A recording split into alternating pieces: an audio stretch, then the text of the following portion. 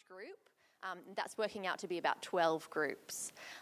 But we really need you to come forward if you weren't part of a community group last year, so we don't know you, and you'd like to join a table community. So first step, we'll kind of draft some groups up, but then we will go to your old community group leaders, and then we'll go to you. So you will hear from us. You have complete freedom of movement. You're not being pushed or allocated. We'll just make some sort of suggestions where we think the groups might work well. So you'll hear from us in the next couple of weeks on that. But for now we're going to talk about mutual discipleship.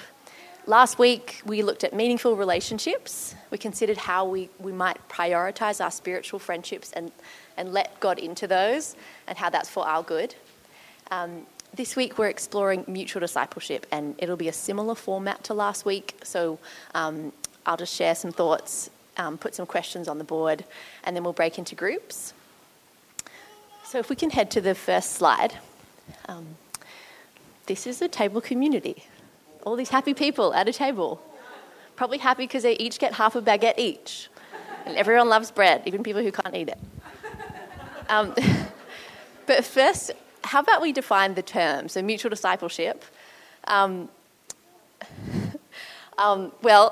I could be wrong, but I believe it is an old wooden ship that was used during the Civil War era. Anyway, that was a brief Anchorman reference. I heard the term ship and thought, let's make it a ship. Anyway, hopefully that's the only lead balloon that happens today. So disciples, what is a disciple? If you're here today as a Christian and you believe the words of Jesus, then you're a disciple. So it means you're a lifelong learner and follower and student of Jesus. It means that not only do we believe what he says, but we also want to understand God better, and we want to be like him and have our lives shaped by him. In table communities, we have the opportunity to do this together, to live this out. So we get to be disciples together, learning about Jesus, digging into his word, working through discussion questions and doing things that disciples do. And we also have the opportunity to disciple one another as we pray for each other, share testimonies, challenge each other, give feedback, and also encourage each other to keep our eyes on Jesus through life's ups and downs. So the first one is a disciple. It's like a noun. Then we also disciple, like the verb, disciple one another. In terms of what it will feel like, a table community will feel pretty similar to a community group in many ways. But one of the key differences will be that kind of group dynamic. Instead of the same person or the same couple leading and initiating each week, the responsibility will be shared among the group. So like practically, this might just look like kind of taking turns. So maybe one person leads a different person leads a discussion each week and cooks the meals, and many of you were doing that last year anyway. But we're also really looking forward to this mutual discipleship sort of increasing, where we further step into those roles of encouraging and spurring one another on to be more like Jesus. We'll also take more responsibility for each other. So maybe we'll be following up and checking in and remembering to pray, sharing encouragements from the week, which maybe we could previously have more left up to the leaders. Not always the case. By God's insane grace to KC, I think many people in church are already doing this. I've found through my time here, like you're an incredibly thoughtful and generous group of people. Many love to be engaged in our community, and I think this is why the elders thought that this was like a good transition for us. It kind of suits us already and would be a good next step. And mutual discipleship, like it doesn't necessarily mean that you will totally go out of your comfort zone, not having a leader there. Clearly people have different gifts, and we're not expecting everybody to fill every single gap that like maybe having a leader not present would leave. But together we will all fill those gaps. So I do think that it's a cool opportunity because people contribute differently when there is a leader present. You just kind of naturally defer to them, leave the responsibility to them. And also in a negative way, I think you maybe even doubt what you might contribute to a group discussion or what insight you might be able to provide because you assume they can do it better. So it'll be 6 or 8 of us in that group, ideally. That's the ideal number we're working for, adults. So it's an opportunity for us to kind of all work together and cover blind spots and fill those gaps together and meet weekly, hopefully, in table communities. I just want to acknowledge that we all have different personalities and starting places.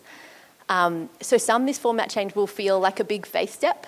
Others it might feel really natural. But I think it's also, when there's a new role presented, it's kind of an exciting opportunity to trust God and to step into something new.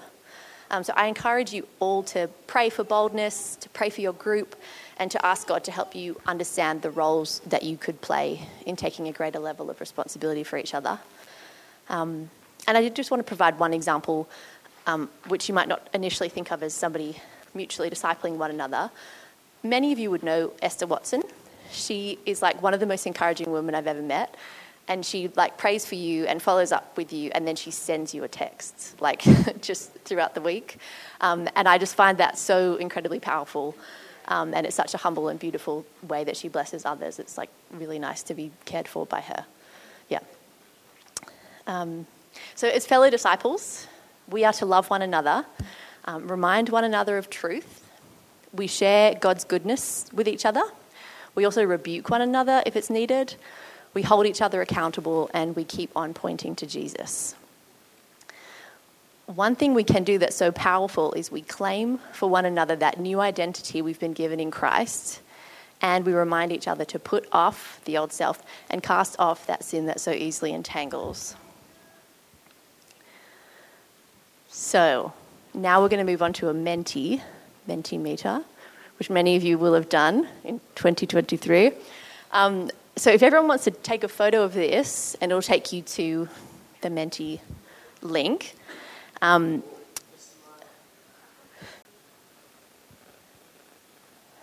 so this is just a little quiz to get to know our church a little bit. So the first question, do you tend to speak up in group settings? Yeah, go ahead and answer. Okay, well, we've got a good mix. I guess me personally, I tend to share. I'll speak up in group settings, but not always for the right reasons. I personally feel quite uncomfortable in silence. So I'll just say something useful or not. So if you fall into these camps, the second or the third question, so someone else goes first, or if it's needed or useful, or not usually, you could help me and reduce my anxiety at the silence and stop me sharing like a meaningless... Anyway, that's just my personal experience of this. Shall we head on to the next question? I'll read it first just because it takes some thinking. So the next question is, what is your main hesitation in providing feedback to your fellow believer? Okay, so the question again, what is your main hesitation in providing feedback to your fellow believer? This is really good. Thank you, everybody.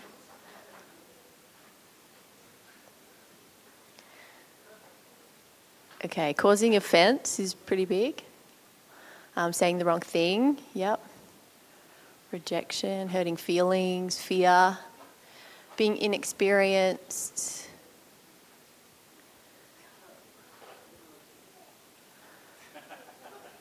Caleb.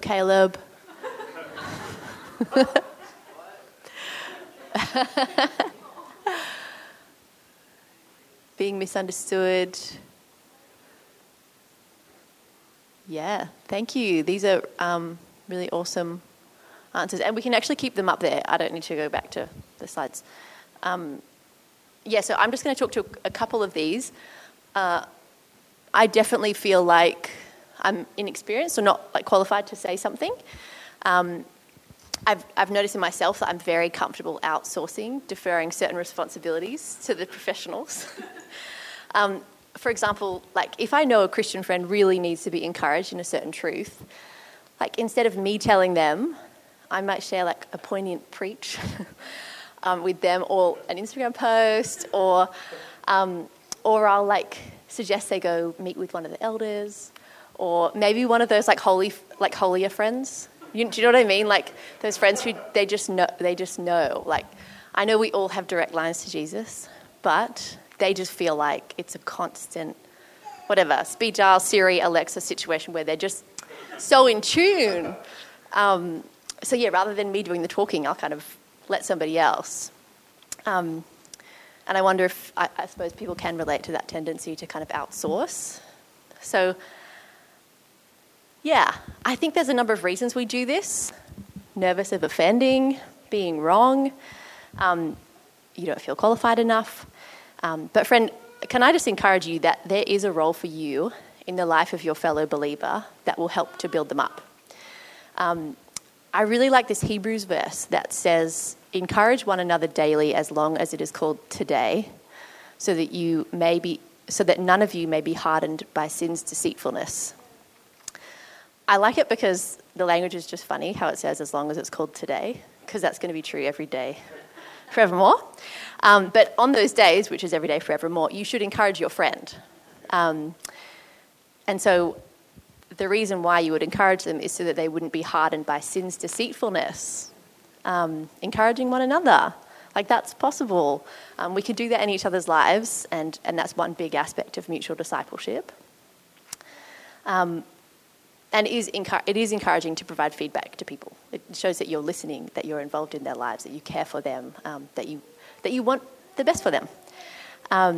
What Jesus wants for them, not just what you want for them. And then finally, I noticed another barrier that I kind of have, which is, Caleb is now the trending hesitation. Caleb, you might have to come and do some explaining.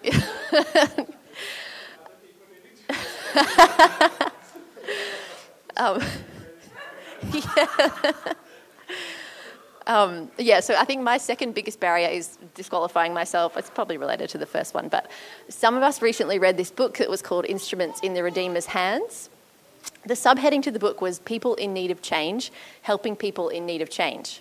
And I find that idea very freeing. So yeah, we're all on this sanctification journey and none of us is there yet. We're all people in need of change. And yet through the Holy Spirit, he wants us to help other people in need of change. So don't wait until you've reached this kind of perceived level of maturity to become a discipler of another. But do pray that God will use you and will give you insight and wisdom for the sake of blessing and building your spiritual family. So we do each have blind spots. We struggle with different sins, different temptations in different areas of our lives.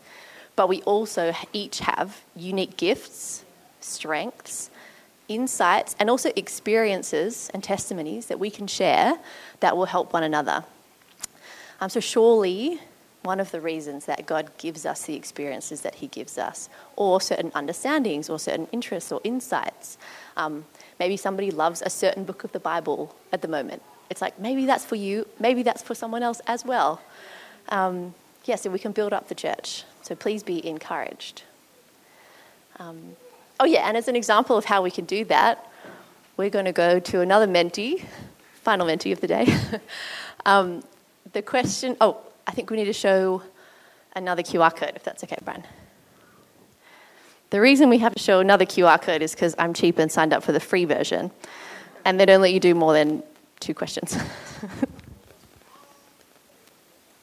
Okay, so what is one truth you find encouraging about God? All right, hope that's been enough time for people to enter some answers.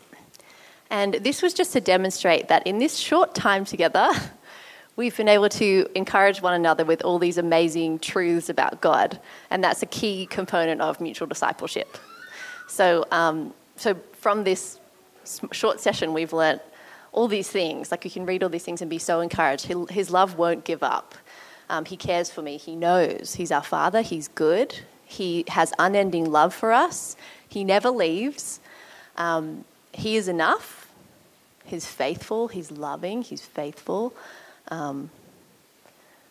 Frees us from sin, full of grace. And even this can be encouraging in this setting, but think of how much more encouraging saying this to somebody who's going through a specific season or hard time or good time it will be, because you know them and you're addressing it to them personally. So I kind of just wanted to demonstrate it's if you're intimidated by it, it's not as intimidating as maybe you might imagine.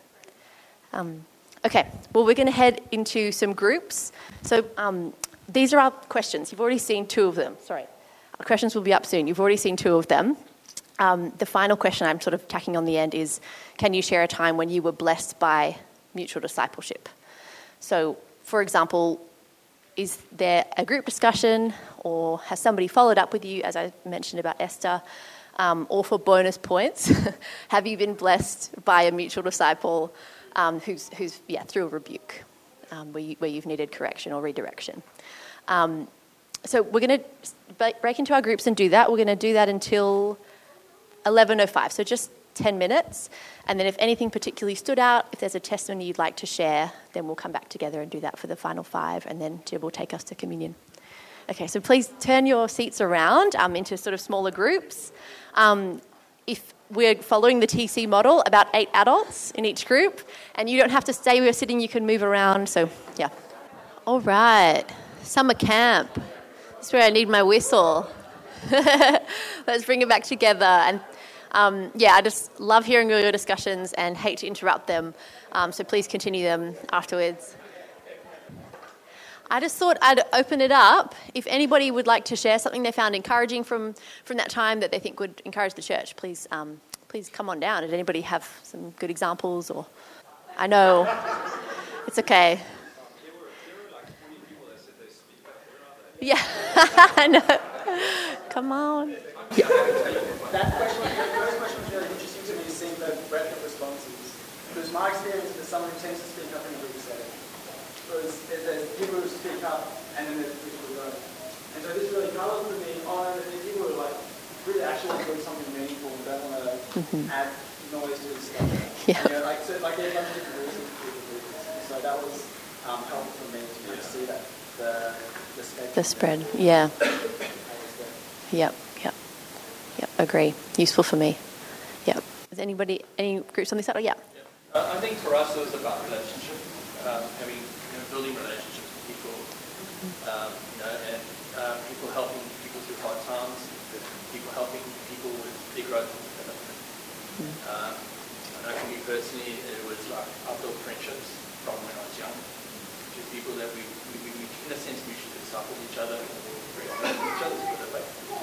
And and that's friendship that lasts decades, right? And I think that's a thing that is good about when people mutually disciple, and it's a mutual thing, because you build relationship, and it builds openness, honesty, vulnerability, because people know who you are. I think that is really helpful.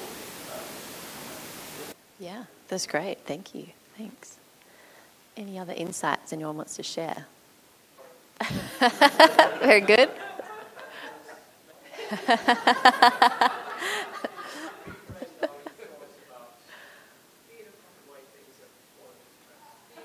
Awesome. Thank you.